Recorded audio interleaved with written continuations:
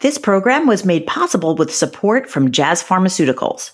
If you or someone you know is over 50 years old and has a smoking history, ask a doctor about a low-dose CT scan. It will save a life.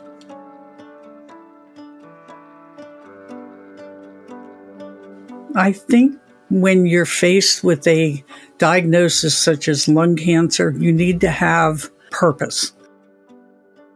I certainly didn't consider myself a caregiver. I tried to assume a positive attitude and go from there. Obviously, I had lung cancer before I quit smoking. I just didn't know it. I didn't have symptoms. Anyone with lungs can get lung cancer. If you've ever experienced the fog of a cancer diagnosis, either as a patient or a caregiver, you know that disorienting feeling where everything shifts and suddenly you have a dramatic new focus in your life. And if you're like the patients and caregivers in this series, you probably also know that moment where you realize that you have to take action as you begin the journey to figure out what's next. Welcome to Caregiver Life Hacks, Small Cell Lung Cancer Edition. I'm Alora Nanos, your host for this series. I'm a mom, a lawyer, and also a caregiver. In this series, we are focusing on small cell lung cancer, or SCLC. Small cell lung cancer is more rare and more aggressive than non-small cell lung cancer. And until recently, it was highly underfunded and under-researched, which led to some dire statistics. But now there is new information, more treatment options, and there is hope. We'll be talking to 3 patients who are living with small cell lung cancer. We'll also hear from their non-medical caregivers, their friends and loved ones who play a very important role in their cancer success stories. Meet Rayanne Lehman. She and her husband Dennis live near Hershey, Pennsylvania. They're retired, but they have a very active life traveling in their RV to participate in dog shows around the country. They started entering their dogs in 1970. In 2018, both Rayanne and Dennis became American Kennel Club licensed dog show superintendents. After returning home from a dog show weekend, Rayanne knew that something was not right. I had been trying for 3 months at least to find out what was wrong. There was something wrong. And I had had various tests and things, and they took me to the emergency room because I thought I was having a heart attack. Did an x-ray and a CAT scan, and the doctor in the emergency room came in and he told me, "You have lung cancer, and I'm sure it's small cell lung cancer, which is the worst it can be." Are those the words he used? It's the worst it can be? Yes. He said, that's the worst cancer it can be, lung cancer it can be. And he was inappropriate telling me that because you can't diagnose it with a CAT scan. It has to be a biopsy. So he told me that, and then he said, if I were you, I'd go home this weekend and get my affairs in order. Not only was it an inappropriate way to deliver a cancer diagnosis, it was also misleading. There are so many more options than there used to be for small cell lung cancer. One doctor's lousy comment caused Rayanne and her husband Dennis immediate anxiety and fear. And to make matters worse, Dennis was not allowed in the hospital with her because this was all happening in early 2020. Rayanne was diagnosed in March of 2020. Right in the middle of the pandemic. Well, right at the start. Mm-hmm. It was like the week after. So what did you do when Rayanne came home from the emergency room and told you what happened? We were waiting for the referral to the oncologist. Okay. We waited. In the meantime, we Googled, which we should not have done. And based on some of the Google things, it looked like Rayanne might not survive the year. When you've been together for that long, and then you're potentially faced with being by yourself, it starts you thinking about, what do I have to do? And what did it get you thinking? Well, I just didn't know. I was trying to think of how am I going to prepare myself for this. When I came home and Dennis and I talked, and we talked about various scenarios, and it was my life is going to be really short and everything, it was tough because at that time we hadn't met with the oncologist, and I felt there was no hope, and I think he felt the same way. So how did you handle that moment? Did you feel the need to get things in order? What was going through your mind? Our affairs were in order. We even have our plot in the cemetery. We've had that for a couple of years. But if I'm dead in 3 months, what then? what's Dennis going to do? We have the house, and the dogs, and what's going to happen here? So we talked about a lot of different scenarios about what we were going to do, how we could get through this, how he could get through it and everything. And after we talked about it for 2-3 days, it kind of, I think, hit us both that, well, maybe we could make this something different than what it is right now. Maybe we have some hope. We just need to get on the plan. We need to get an oncologist. We need to get started on this. So they told me the oncologist would contact me, and I waited, and after the 4th day, or on the 4th day, I hadn't had a contact. So I called, and I said, I'm waiting to hear from you guys. What's going on? And they said, oh, well, they told us it could be within the next 2 weeks. And I said, no. I need to see one, and I need to see one very soon. And 2 days later, I was sitting with my oncologist, and I hit it lucky with an incredible doctor and an incredible team.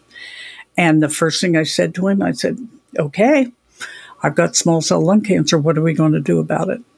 And it wasn't looking back, it was looking forward. So how did you find that strength?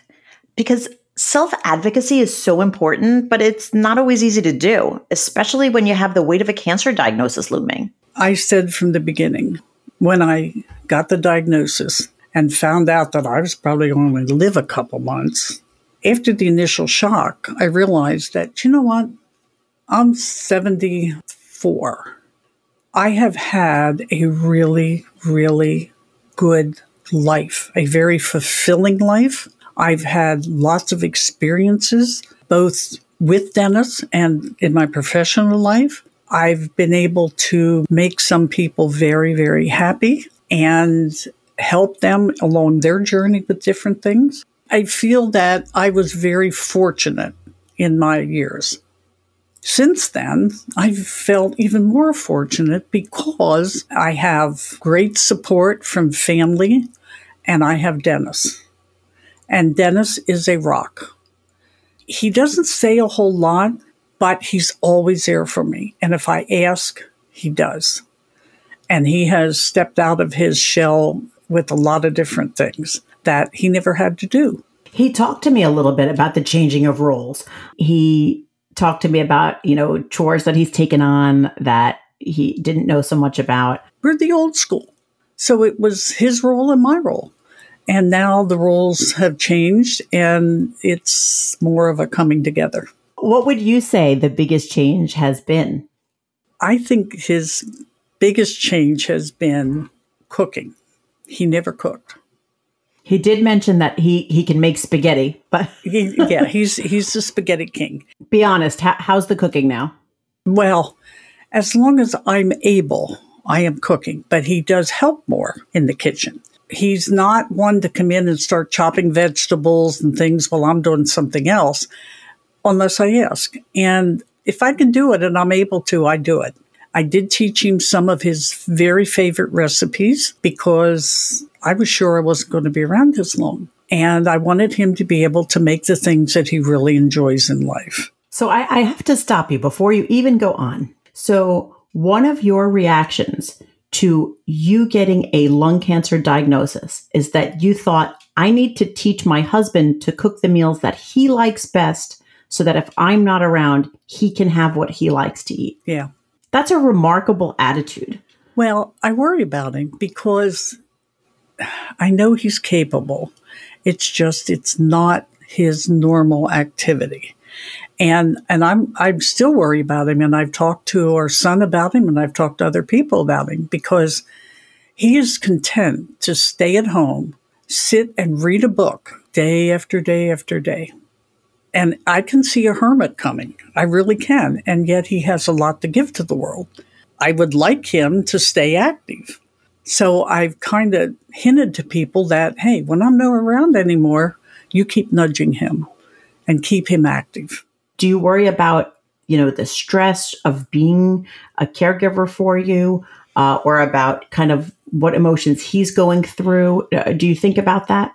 The original diagnosis was really tough. The worst and the only time that I have really broken down crying was when I had to tell him what it was, or when we were in the oncologist and the oncologist told both of us what it was. As soon as I saw the tears in his eyes, then I broke down. Rayanne and Dennis have been married for 56 years. When I was talking with Dennis, he told me how they had been friends in college, and once they started dating, they had been pretty much by each other's side ever since. And while he was very positive during most of our conversation, I knew that there had to be times when caring for Rayanne must have been difficult. It seems like you and Rayanne are such a great team, so I'm sure there must be some part of this that hasn't been so easy to just take in stride. The one thing that got me was back at the start, once they had gotten the referral after the emergency room thing, they found she had a collapsed lung and there was fluid. And they had drained, I think it was 1 liter of fluid in the emergency room. After they put the drain in, they had the visiting nurse come every other day. And we saw the procedure with the vacuum bottle and all that. And I don't know, she had only been here 2 or 3 times. And she said, okay, now I have to teach you how to do this. And I said, what? And she said, well, yeah, insurance is only paying for me to be here a certain number of times. Maybe it was 2 weeks. So I had to learn to do that.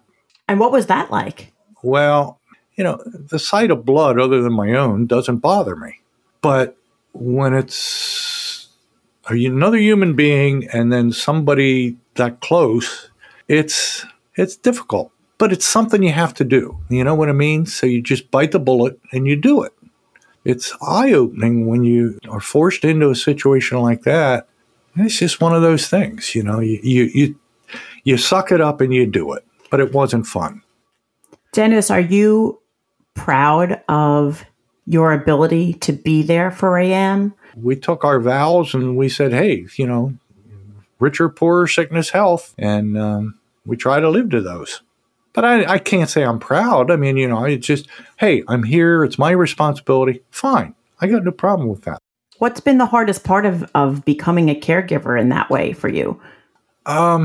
Sometimes not being able to go off by myself and do what I want to do. I never thought we'd get to this point this quickly. Yeah. The thing is, we've been very fortunate all through our lives, and we're very fortunate with this because she has a good team of doctors that she really has a lot of faith in. The courses of treatment that they have laid out have worked. She's, I think, their second oldest surviving patient with small cell. One of the words that you have used so many times over the course of this interview is the word fortunate. Did you go through a period of time where it felt all just so unfair to have been hit with that? Oh, yeah. At the beginning, for a short period. But it was very short because once she started with her team at Hershey and she had been through a series and we saw what the results were, it was uplifting to know that, hey, there is hope. I know I say, that we've been very fortunate a lot, but it's the truth. When I look at experiences that other people have had, we've been very lucky in our lives. And yeah, this was something, I'd rather not have had, but we're trying to make the best of it. In addition to family caregivers, an oncology team can make a huge difference in small cell lung cancer treatment. Individualized treatment plans can be created for a patient's specific lung cancer. These personalized plans can help to avoid other treatments that are unlikely to work and can also help to decrease side effects. Having a plan, knowing your options, learning about clinical trials, there are clear actions available. And so, Rayanne, here you are almost 4 years since your diagnosis. How are you doing now? Right now, our life is rather stable, which is really nice.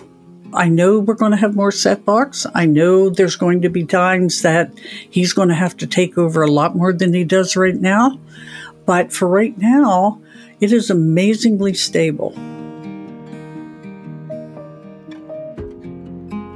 Meet Maida Mangiamelli, another patient living with small cell lung cancer. Maida and Rayanne actually know each other through an online SCLC support group. Maida is retired and lives outside Chicago with her husband, John.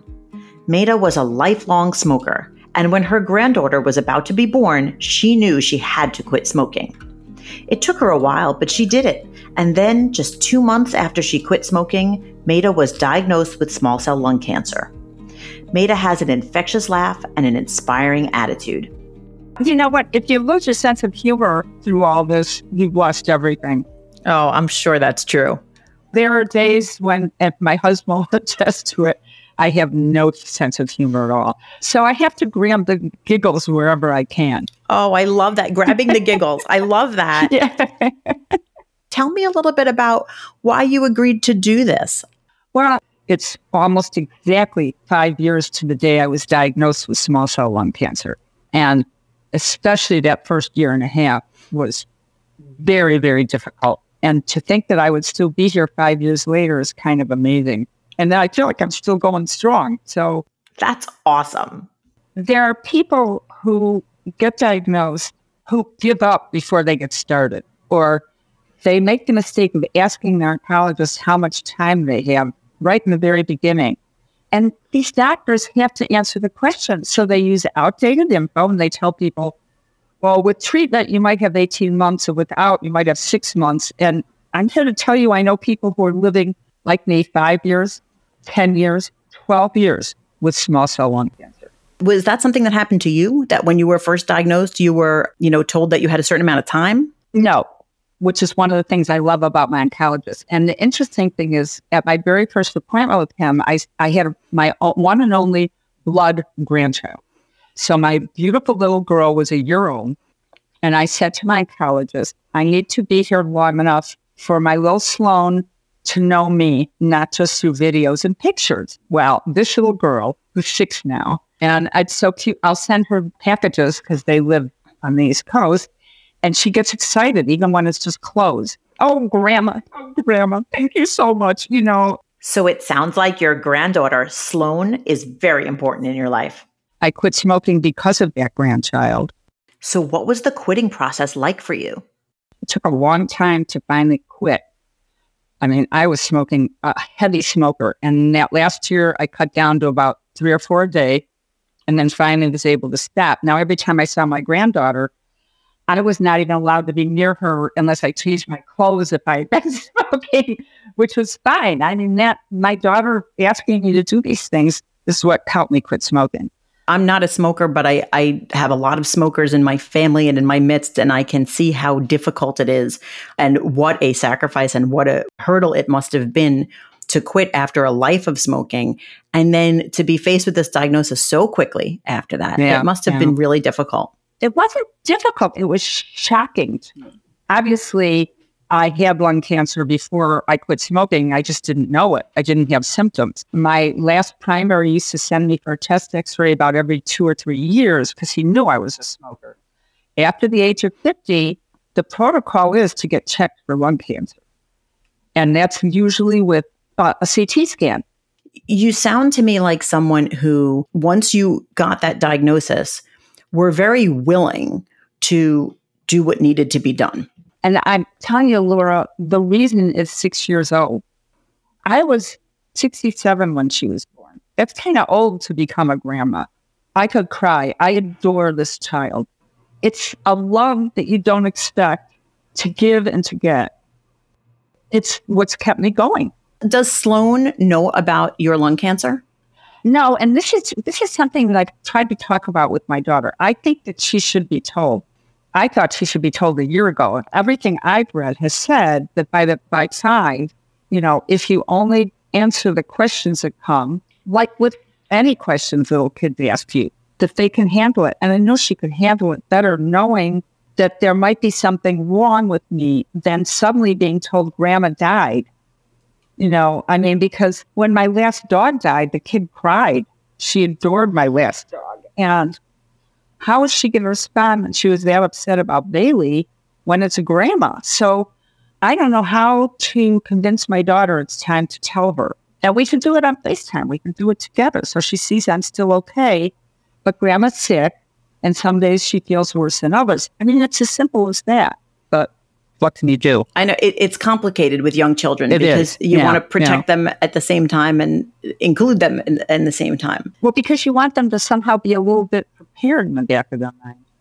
And I can't bring it up too often with my daughter or she just gets aggravated.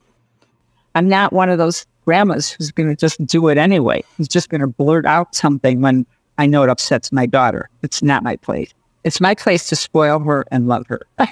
It sounds like Sloan is in an interesting way, almost without knowing it, part of your care team in a way, because she's contributing to how you feel, even though she doesn't even know that's what she's doing.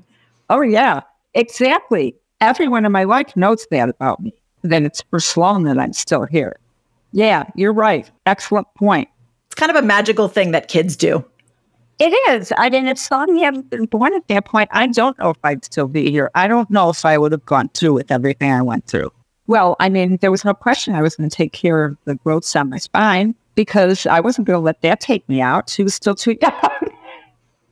I think there are some people like you that they live in so many ways for other people that it's like even continuing to extend your life and to take care of your physical health is less about you than it is about someone else. Yeah, no, I agree. Absolutely. Who is your day-to-day support system? I know you mentioned your husband several times, but tell me a little bit about your husband. What's his name and what's his role in this? His name is John. When I told him that I would be taking part in this and that he may also be taking part in this as my caregiver, he looked shocked. He said, I never thought of myself as a caregiver, but he's the one who made sure I got to every appointment. He still takes me to the oncology. And then I've got a couple neighbors that care. So do you think of John as a caregiver, even though he doesn't think of himself that way? Well, yeah. I mean, he was. I don't, not so much now because I don't need it as much. Sure. But yeah, I mean, he was always saying, what will you eat? What can I get? What can I make? How hard was it for you to kind of accept the caregiving from your husband, from your neighbors? Was that an easy transition? No, very hard. I was always so used to doing things for myself. And now if I get up on a step stool and he's around, it's like, just what do you need? Because he's 6'5". What do you need? He just reaches up and gets whatever. And yet I still would fight him and say, I can do it myself. I mean, it's hard to give up control even of little things. So it's not easy. Then it sounds like both of you are probably doing a good job communicating. Well, can I tell you something? Yeah. Last week we had our 52nd anniversary, which I keep saying, no, that was our parents were married for that long. I don't know how we got there. But there's some things after 52 years, if you don't know about each other, where have you been living? After 52 years of marriage, I assumed that Maida's diagnosis had a strong impact on her husband, John. So I asked him what it was like to be Maida's caregiver. Well, I certainly didn't consider myself a caregiver. At most, I think that I was there to make sure that she would get to her appointments, that I tried to assume a positive attitude and go from there. Is there anything about this journey that was kind of surprising to you or that was maybe difficult to adjust to? Well, I think you come to the realization that there's almost nothing you can do to help. All you can do is be there and offer support. Since she has small cell lung cancer and it's not a curable cancer, the only thing you can do is try to provide whatever positive influence you can have, make sure you're there for her when she needs something, and hope that things go well. How do you think you do in that role? Is it something that is a natural fit for you? Is it something that's a struggle for you? Well, I think in general, I'm a positive person. And in general, I just try to be there when she needs something. But she doesn't always tell me when she needs something. So it's a little tougher.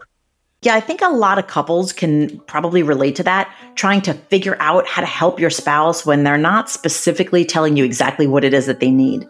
Yeah, well, I was never particularly good at anticipating what she needed before she had cancer, so I'm not sure that having cancer helped that. As your wife said, listen, we're still married, cancer or no cancer, right? We're still husband and wife. It's not going to be that different. We're still in the same relationship. So that might be what she told you. What she tells me is a whole different story.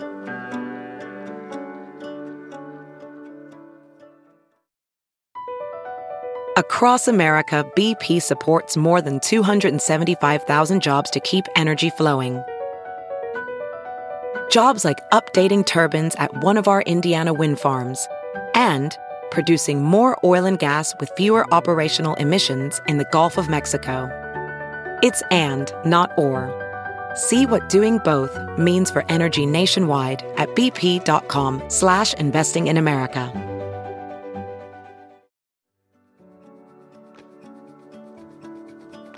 Montessa Lee's story is very different from Rayanne and Maida's.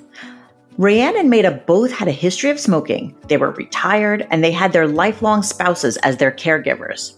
Montessa, a non-smoker in her late 20s, had recently graduated. She was single and had just moved to a new state to begin her teaching career. She was also enrolled in grad school, and that's when she started noticing symptoms.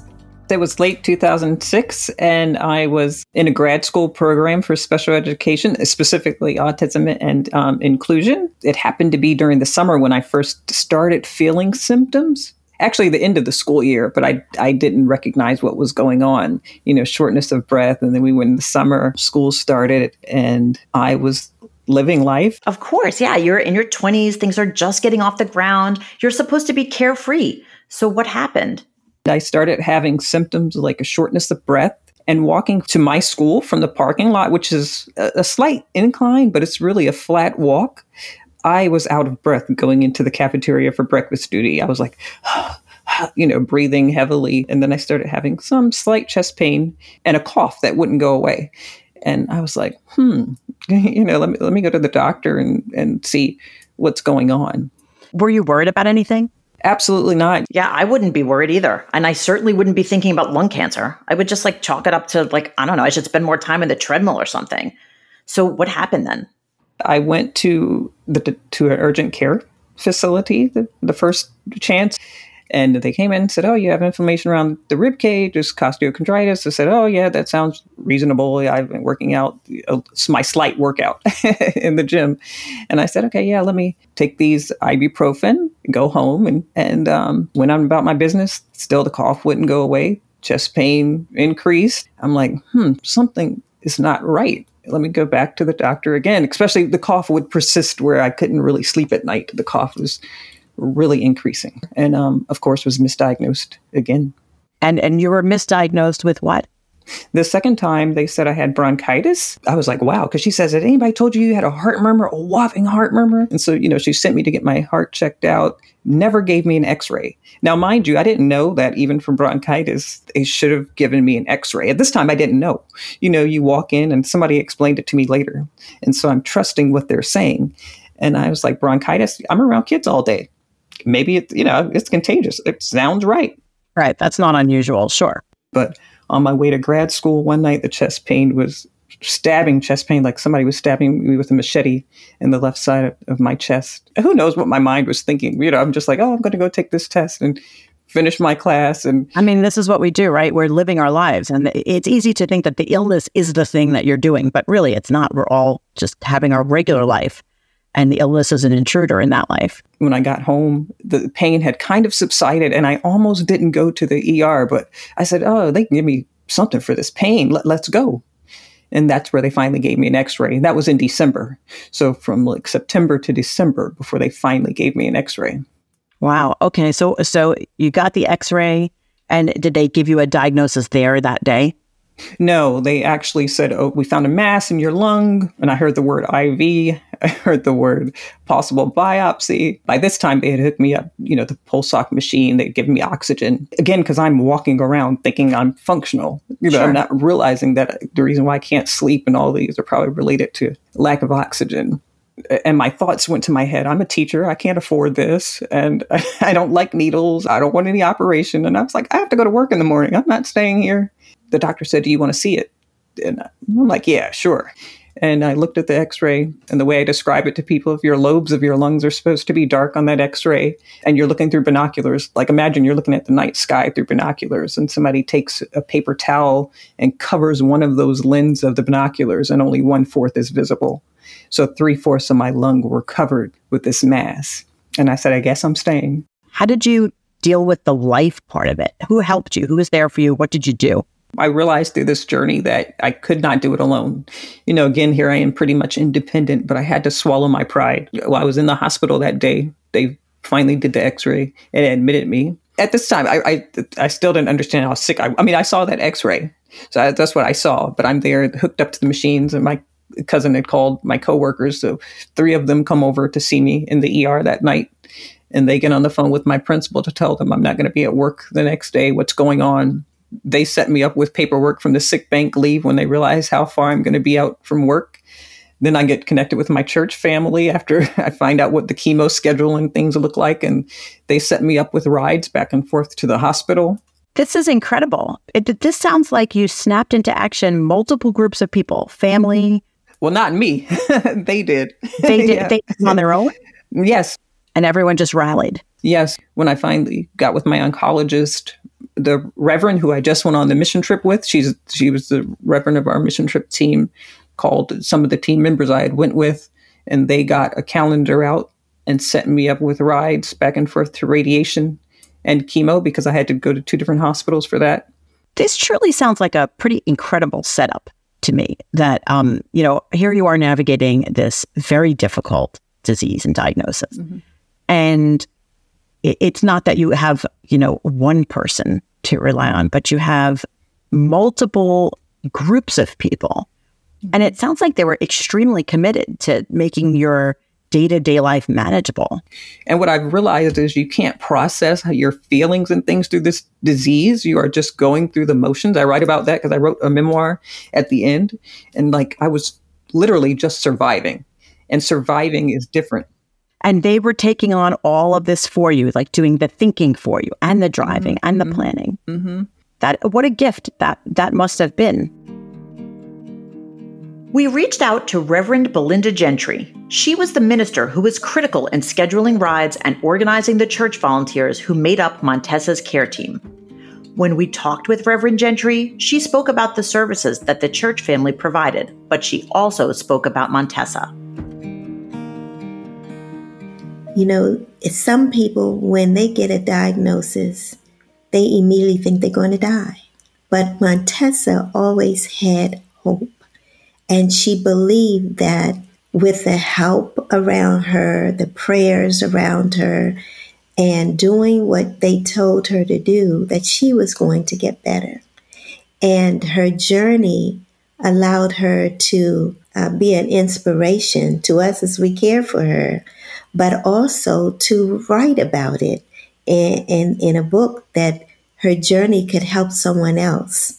And always being positive, understanding that cancer is one of those things that can come back, but believing that even if it does, she's not alone, she's got help, and believing that through the treatment, she'll be able to get through this one too. Montessa, a lot of people really have a hard time asking for any kind of help. Sometimes, as you said, it's because of pride. And I think a lot of times people are just sensitive and they don't want to burden the people around them because they know that everyone is kind of dealing with their own things in life. Yeah. And so, like I said, you have to swallow your pride and realize that this journey is a journey you can't take on your own.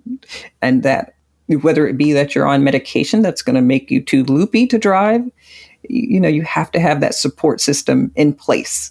And whether it's even joining a support group. So maybe you're in an area where your family doesn't live near you, but maybe you have a support group that you join, or that you reach out for some of these cancer resources that they offer rides to people. They offer financial resources, because that is a burden, that financial piece as well. And so you have to have almost a network. So if I think about making some graph or map, that I have me in the center and I have all these things shooting out. So what do I need? What do I need food-wise? What do I need nutrition? What do I need spiritually? What do I need transportation-wise? Who's going to be in place? And maybe at the beginning of your treatment that you sit down with someone. Again, I didn't do this. They set it up for me. But looking back, if I knew that, I would set up my bubble of people around me. What would you say to somebody that maybe doesn't have as many people in their daily life as you do? Right. And maybe they don't realize that they have that many people. I knew I had extended family. I had no idea that I would be able to to have this many people reach out and step up and help. I think that a lot of us don't know. You don't know who's in your circle until you really sit back and think about it. And it could be somebody you don't know. Some of the people that kind of signed up, I didn't know them as well, but they knew somebody at the church, so they're reaching out a hand to do that. Having been the recipient of that kind of care, what made you then go take your own journey forward to become an advocate? I think it's something innate within me. We take something called the Strength Finders, and now things make sense to me because one of my top 5 strengths is empathy.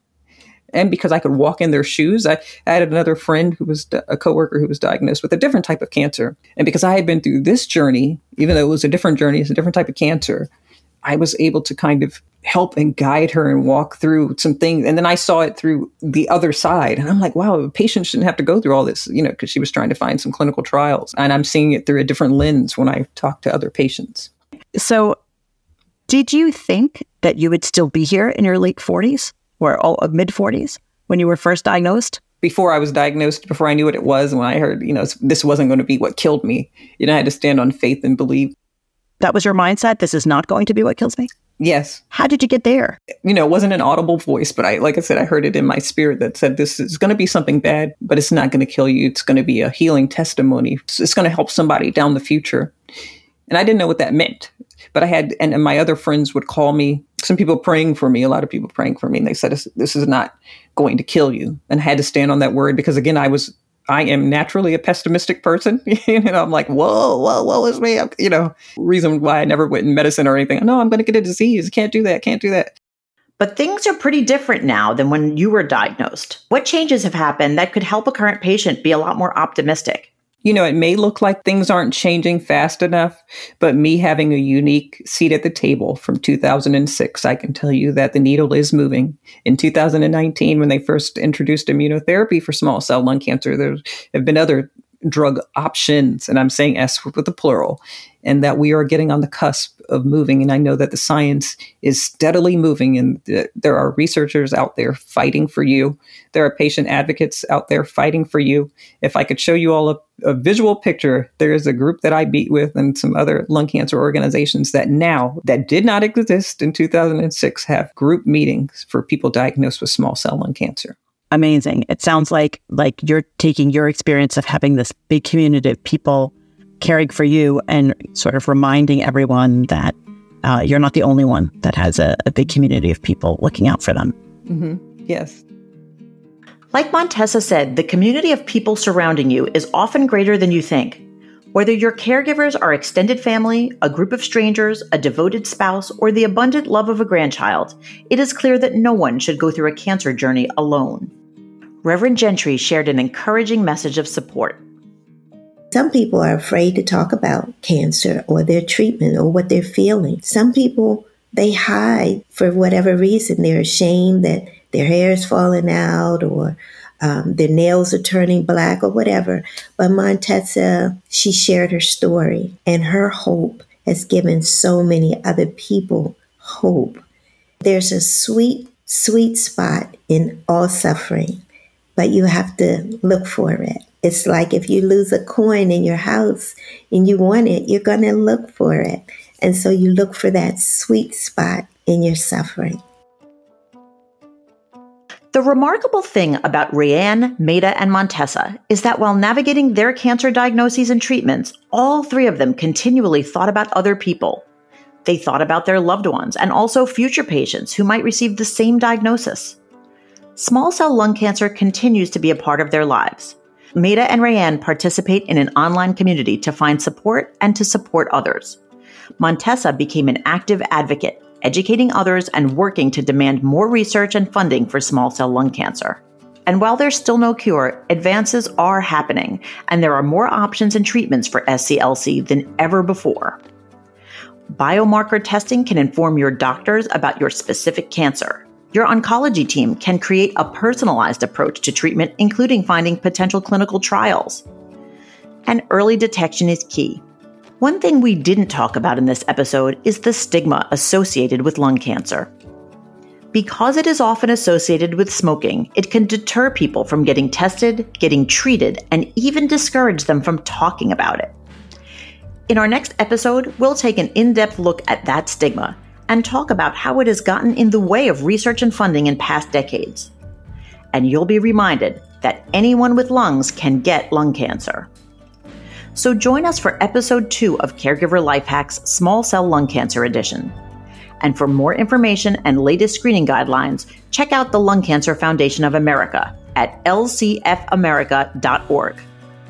And thank you to all of our guests, patients, and caregivers for sharing their insights and caregiver life hacks. I'm Alura Nanos. Take care, and thanks for listening. If you or someone you know is over 50 years old and has a smoking history, ask a doctor about a low-dose CT scan. It will save a life. Caregiver Life Hacks Small Cell Lung Cancer Edition is an Offscript Health production. The executive producers are Matthew Zachary and Andrew McDowell. Our senior producers are Joey Brenneman and Ariel Nachman. I'm your host, Alura Nanos. If you like the show, ratings and reviews are always welcome. Leave us a message at 855-AUDIO-66. That's 855-283-4666. Share your healthcare stories with us, and we might play them on the air in a future episode. For more information, visit offscript.com. That's offscript, no T.com.